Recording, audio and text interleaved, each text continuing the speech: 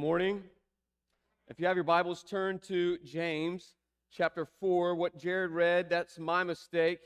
We do a preaching calendar for the year. I sent out the preaching calendar, and on that preaching calendar, I forgot to sandwich last week into 2 weeks on our calendar. So what Jared looked at was what I gave him. That's what he read.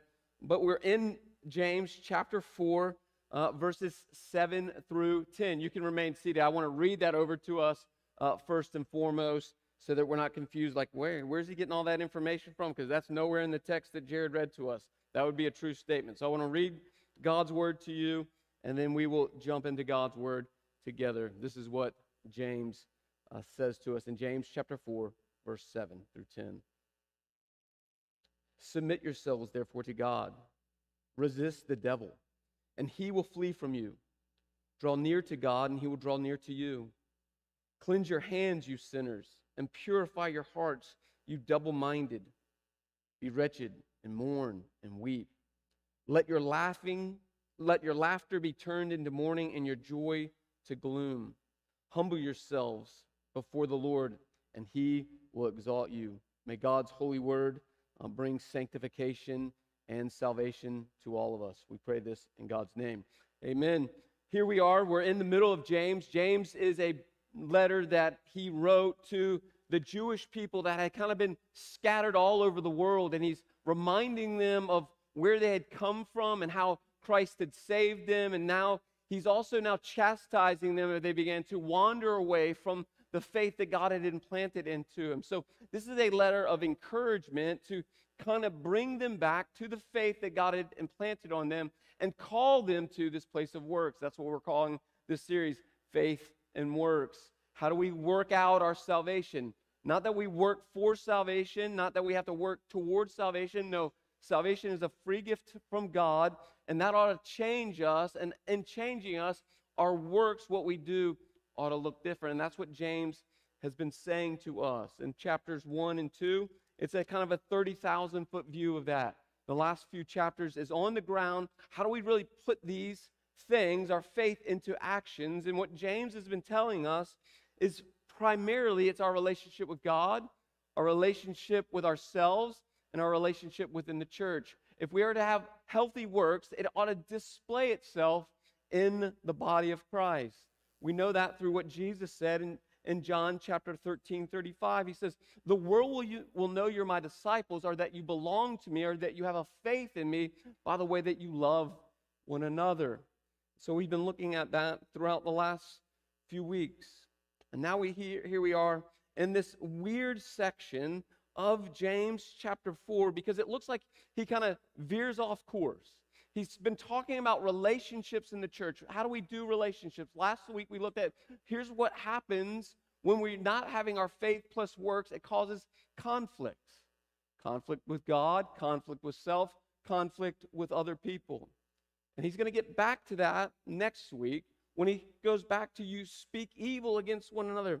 But here in the middle of the text about this warning of worldliness, how we as Christians interact with one another often looks like how the world interacts with one another. So how is it that James, now sandwiched in the middle, is going to say what he says? I want to say this morning. There's 10 commandments in these few verses. And these 10 commandments are how we are to have our faith in Christ and how that is to work itself out in us. So these 10 commandments are going to be broken down into 4 sections. The first section is our need for God. The second section is our need for forgiveness from God. The next sections are our need for emotions with God. And lastly, our need for holiness from God. So let's look at this morning our need for God. Because what James is going to say here, this is about salvation. Here's what I'll say. If you do not know Christ Jesus, you will always be in conflict with God. You'll be in conflict with self, and you'll be in conflict with other people. So if you do not have a saving knowledge of this faith that's been given to you by God, then you will always have conflict to some level. And so James is reminding the writers and the readers of this. Hey, do you have a relationship with God? So that's the first question I want to ask us this morning as you sit here. Do you have an intimate, personal relationship with Jesus Christ as your Lord and your Savior? If not, I promise this, you will always be in conflict. And now James is going to say, hey, this is what it looks like for us to have salvation. And so I want to offer this to you. It has to start first of our need for God. One writer says it this way, and I want you to think just for a moment about when I ask this question, what do you think about God? What do you think about God? When you hear the name God and the person of God, what comes to your mind? One writer, he says it this way in his book. It's called The Knowledge of the Holy. The Knowledge of the Holy is an amazing small book, but in The Knowledge of the Holy, A.W. Tozer writes over 20 attributes of God. And that's not even a drop in the bucket compared to all the attributes of God. But here's what his very first line of the book. He says, whatever comes to your mind when you think about God is the most important thing about you. So I'll ask the question again now that I've read that statement. What was the first thing that came to your mind about God?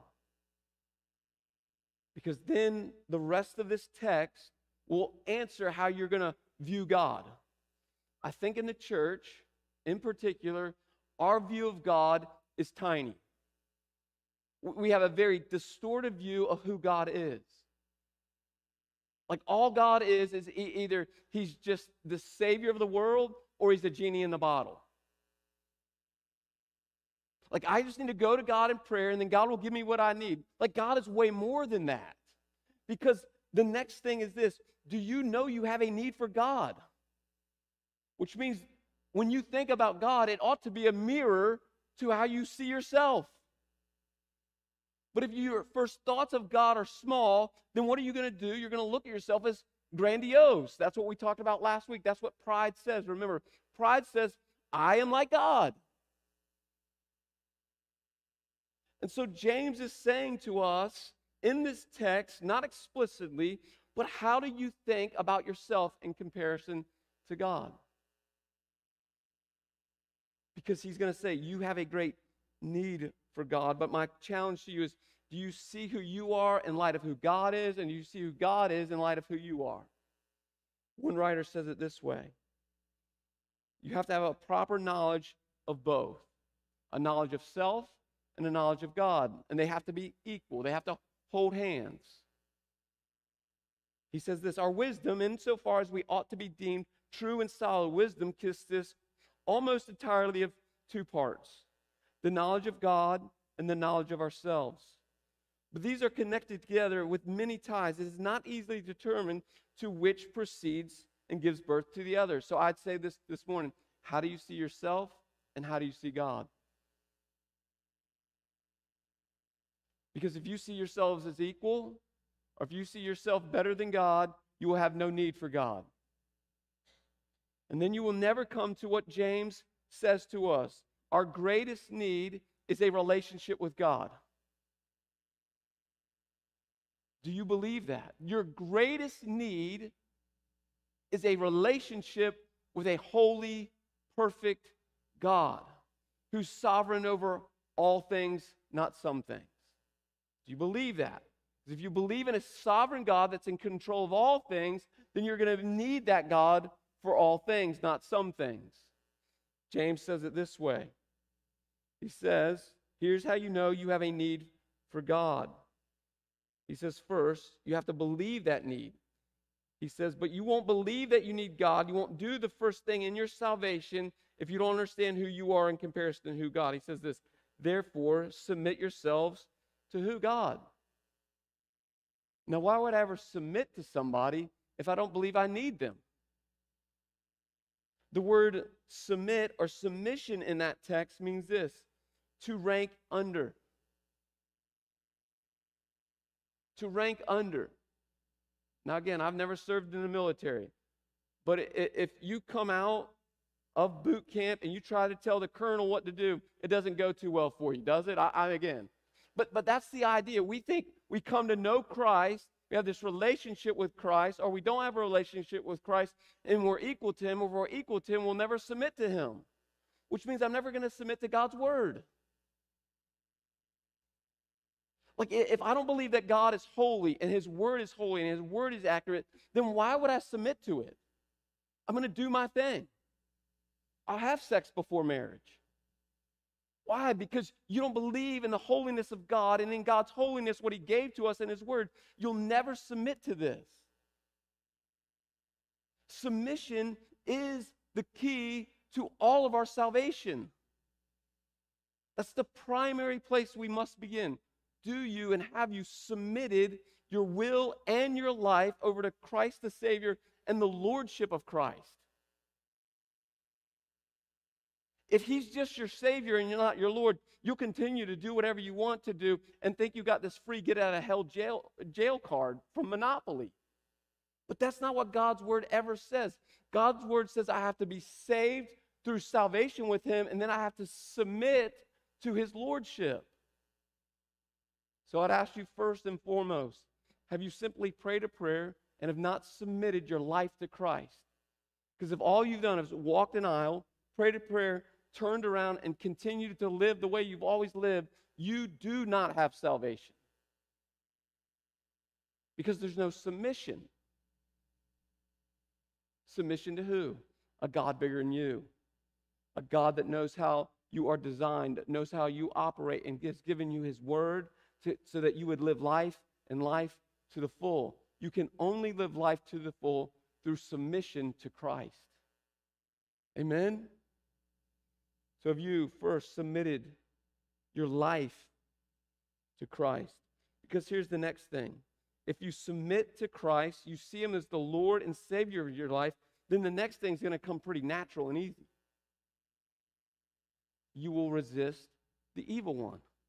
That's what he says next. So command 1 is that we submit ourselves to God. Command 2, you would resist the evil one. And the promise of resisting the evil one is what? He will flee from you.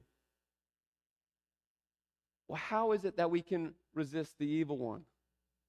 Because we have an understanding of the finished work of Jesus Christ on the cross for each of us.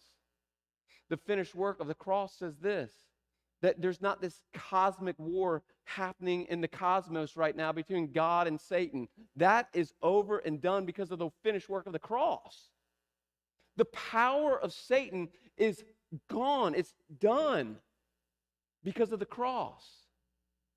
So therefore, if I submit my will and my life over to Christ, then I have an understanding that this battle that's going on has already been won. Therefore, I can resist him because I already know the outcome. This isn't a gamble. This is a sure thing. The surety that Christ has done a work in me and through me and on the cross gives me the power to resist the evil one. And when I resist the evil one, the promise from God's word is that he flees from us. Why does he flee from us? Because we're demonstrating to him we already know the truth about us and him. So if I submit to God, I can resist the evil one. He flees from me. Are you resisting Satan and his ploys for you? If not, I would say this. You are probably ignorant or arrogant to who Christ really is. Because he's already defeated the evil one. Satan has no power. Now, Satan has a lot of presence, but Satan has no power over you. Because you are in Christ, and Christ is in you. The power that raised Christ from the dead, if you are a believer, lives and dwells in you. Do you, do I, do we, the church, believe that? The second thing would be this, or the third thing, the third command is this. Therefore, he says, draw near to God, and he will draw near to you. You see, that drawing near to God reveals what to us about God? I'm needy for God. Why would I ever draw near to God if I don't think I need him? I don't get up in the morning. I don't read God's word on a daily basis because I'm supposed to. There's no shoulds about my quiet time. There's no shoulds about my prayer life. I don't live with this condemnation over me that drives me to God's word. What I live with is my neediness that pushes me to God's word. I wake up every morning knowing I need God. Because if I don't need God, then my life will literally go to hell in a handbasket. Because my best thinking is the worst thinking. Anyone else agree? No? Like, again, I spent 90 days in a rehab center for my best thinking. My best thinking got me to treatment. And now I'm like, man, I don't ever want to go back to that way of life. Therefore, I need God not to go there. But my neediness is being revealed to me because I understand who God is. When I understand who God is, I look in the mirror and think, man, apart from him, I can do nothing. Therefore, I need him to do everything. And so the first thing for us this morning in the text is this. Do you know your great need for God? Therefore, you will submit to him. Therefore, you'll understand that you can resist the evil one, and therefore you will pursue him. You will draw near to him. It's what the psalmist says. Is this true for you? Is it true for me? Is it true for this body? Psalm 73:28 says this, but for me, it is good to be near God. It is good to be near God. I have made the Lord God my refuge, and I may tell of all of your works. Is it good for you to be near God? This is what David said to his son Solomon near the end of David's life. And he said this to the wisest man to ever live. The transition was David was the king, and he's handing his kingdom over to young Solomon. He says this, and he says to Solomon, Solomon, my son, know the God of your father, and serve him with your whole heart and with a willing mind. For the Lord searches all hearts and understands every plan. If you what? Seek him, he will be found by you. But if you forsake him, he will cast you off forever. Are we seeking God? Are we drawing near to God? Remember the young man in Luke 15. The young man went to his father and said to his father, I want all of my inheritance. And the father gave the young man all of his inheritance. And he went and squandered all that he had in this foreign land, way away from God. And it says this in the text. And then in the moment, he came to his senses. And then coming to his senses, he thought to himself, I need my father. Like, I am living with pigs in a pig trough. I need my dad. And he turned and he walked away from the pig trough and he began to run back to God, his father. Remember what the text says about the father. The father was always looking for him. When he drew near to God, God was always there. Hear me when I say this. God didn't go anywhere. You have run from God. You must run back to God, and God will meet you exactly where you are running to him. Are you running from God or to God? Are you drawing near from God? Are you running away from God? I said it last week. I'll say it this week. There is no neutral in your relationship with God. It's backwards or forwards. Are you drawing near to God this morning?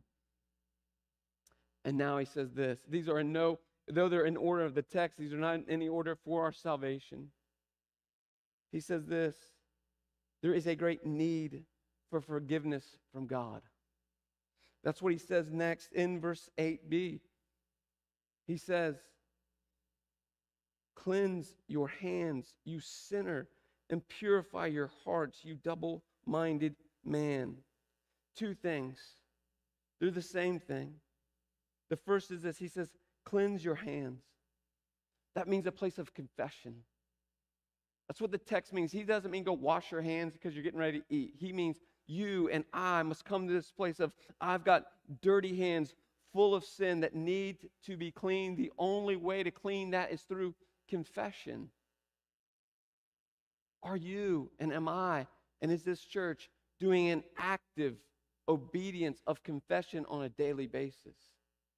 You see, because if you draw near to God, God's word, God's presence, God's character will always reveal to you and to me where I fall short of the holiness of God. And when I see that and I realize where I've fallen short of the holiness of God, then I must get on my hands and my face before God and repent and ask him to do for me what I can't do for myself. Cleanse me of all unrighteousness. Are we in active obedience through cleansing ourselves of our wicked ways? You see, it goes back to this. Do you know God is perfect and holy, and you are not? There's not going to be a day that goes by that you and I will not sin against the holy God. I don't care how big or small it is. There was only one man to walk this planet that was perfect. He isn't in the flesh in this building. He is in this building. His name is Christ Jesus. And when I come face to face with that God, God's holiness will reveal that to me. It's what happened with the prophet Isaiah.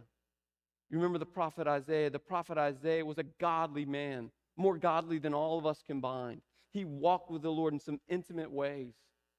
And it says this in the text, in Isaiah chapter 6, it says, the holiness of God. God brought Isaiah to the throne room of God. And when Isaiah walked into the throne room of God, he looked at God and fell on his face. And then he said this. He says, woe is me. I'm an unclean man with unclean lips, and I live amongst unclean people. And he makes that confession. In making that confession, you know what happens? The Lord sends an angel from the throne with tongs and puts it on his mouth and cleanses him. But how come? Because he came into the recognition of the holiness of God and who he was. And who he was compared to who God was drove him to confession. Is that true for you? And is it true for me? He says not only this, but purify your hearts, you double-minded man. What is he talking about in that text? Well, if you're double-minded, then you're impure.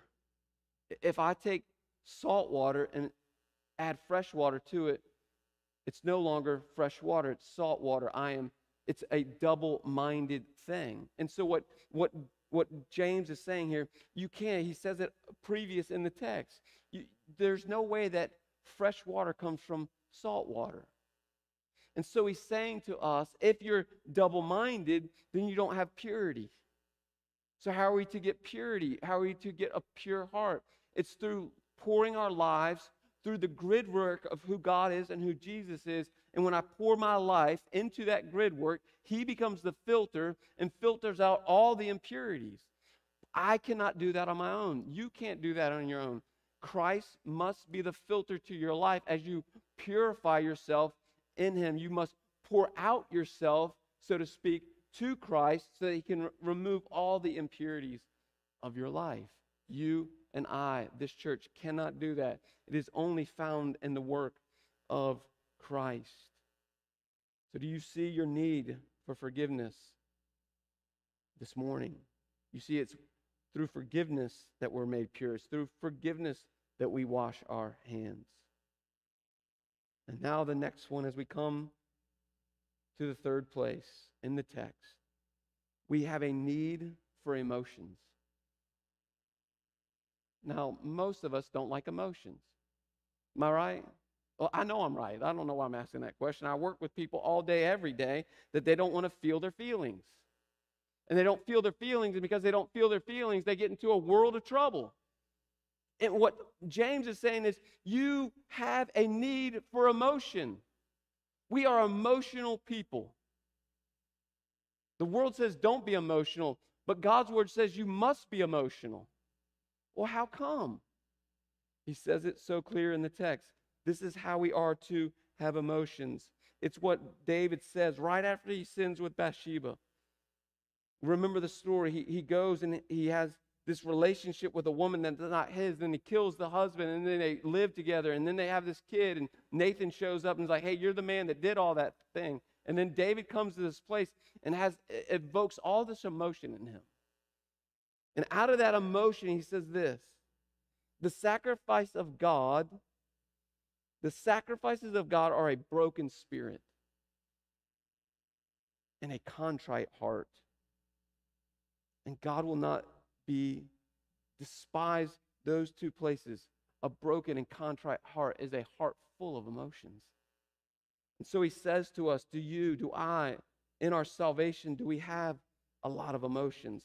He says this, there's got to be three emotions that must be displayed in our salvation. The first one is this: we are to be wretched. He says, be wretched and mourn and weep. So what does he mean by that? You could look at those three words and think those three words sound the same. The first one is to be wretched. He says to us, when we come face to face with God, we ought to be miserable. Anyone ever sinned and like you feel it in your stomach? Am I the only one? Like, you know that feeling of like, man, I've sinned and it's like in me and it can't get out of me and I feel miserable. The only way that you get away with it is to go to sleep or take a ton of drugs. That's what James is saying. He's saying, when you come and you sin against God, there ought to be this misery in your soul.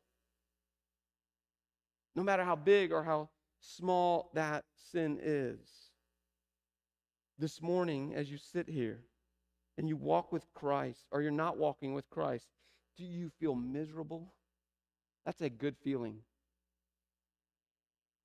That's called conviction. Thank God for your misery. People that don't have that feeling, they're called sociopaths. So as much as you want to run from the misery, thank God the next time you feel miserable because of your sin. Because here's the deal.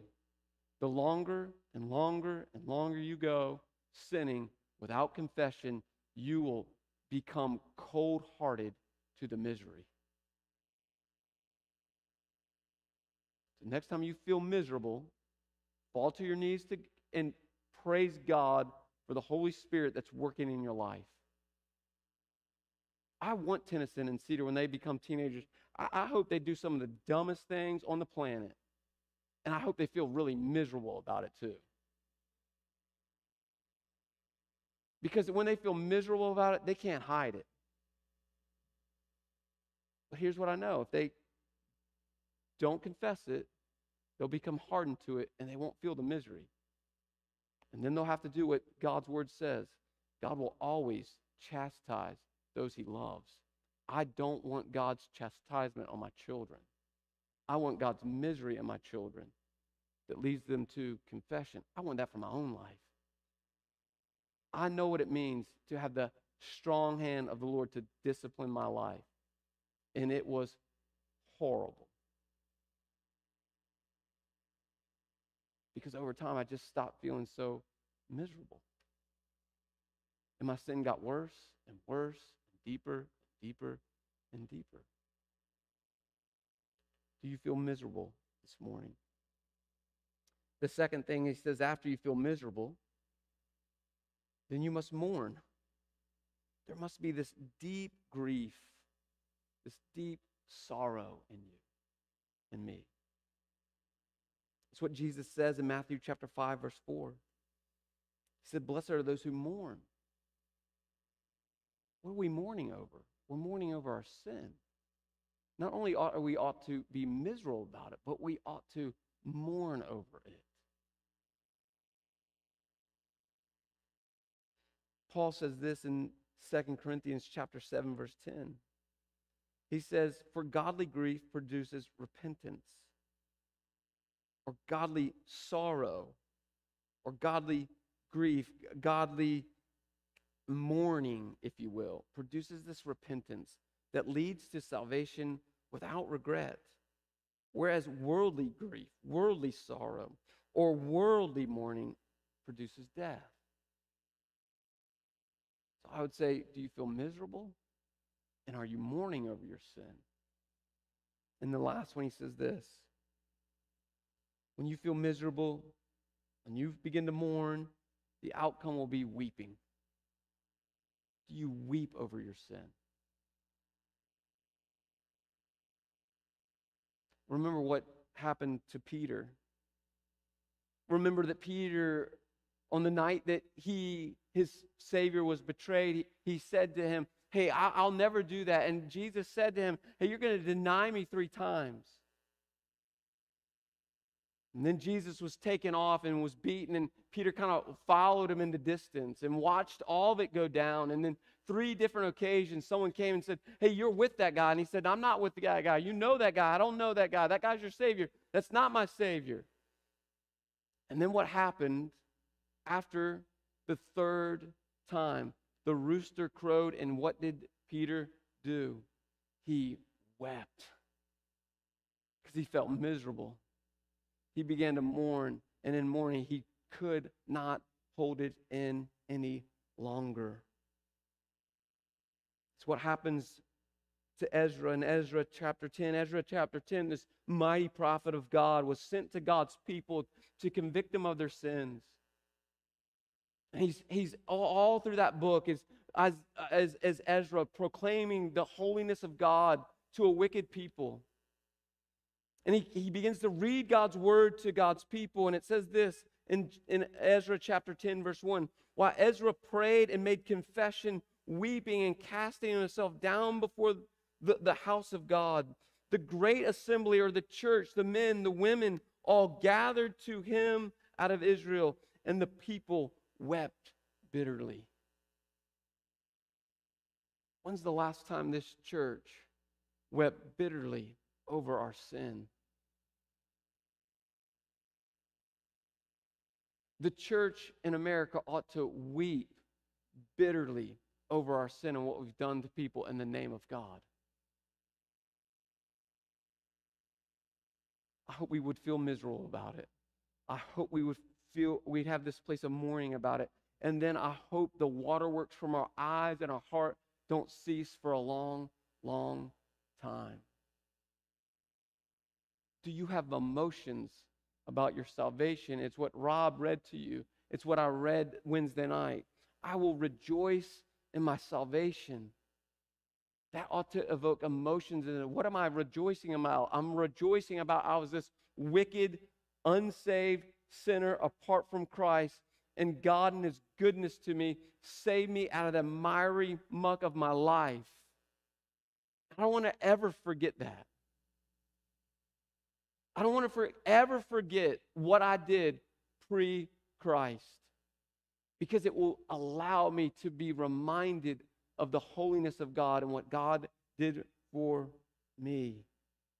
May we weep bitterly over our sin.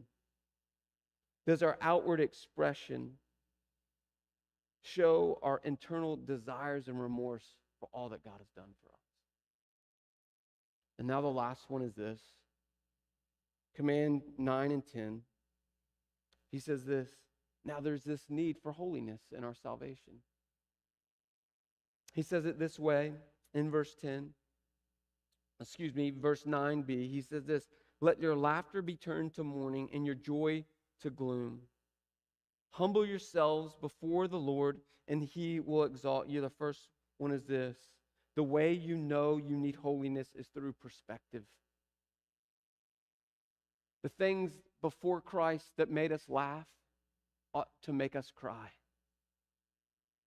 The filthy jokes that we heard and said, they ought to bring us to our knees out of confession, and we ought to weep. We ought to weep when we hear it. We ought not to laugh at those ungodly things. That is what James is saying. Let your laughter to the world be turned in mourning for the world. He says, let your joy be turned to gloom. Do we have a perspective about holiness? I said it last week, I'll say it again. What makes you laugh? What brings you joy? Is it the things of the world or the things of God? It's the things of the world. We need holiness. What is our perspective? It goes back to, do you see God for who he is? I promise this, God is not laughing at most of the stuff his followers are laughing at. But he's our perspective. He's our lens that we ought to look through, even laughter. And the last one is this. The need for holiness ought to bring us to a place to humble ourselves. Humility, it ought to be the posture of every believer. Because of a place of humility will lead back to the first place of submission. So are you, am I, as this church, in a posture of understanding our neediness for holiness, and therefore we humble ourselves under God's mighty hand, because this is what it says in the text. Here's the promise. If I humble myself before the Lord, He will exalt me. I don't need to exalt myself anymore. But when I humble myself, God will do for me what I always desired to do, and that's to be exalted. But it will no longer be about me, it will be about Him. My exaltation won't be about self, it'll be about God. One writer says this in closing. He says this about all these things, in particular, being humble. He says, as a tree must strike down its roots downward, that it may grow upward, so everyone who has not his soul fixed deep into humility exalts himself to his own ruin. Let me paraphrase. The same way a tree's roots must go downward so that it can grow upwards, a Christian man, a Christian woman ought to go downward so that he also can go upward. If you're trying to go upward, you will be led to ruin. A downward posture is an upward posture. So to you, to me, in closing this morning is this. Do you know your great need for God? I'm now going to ask the question that I started the morning with. What do you think about God this morning? Do you see your need for God? Do you see your need for forgiveness from God? Do you pour out your emotions and your need for emotions to God? And do you know your need for holiness from God? Let us pray.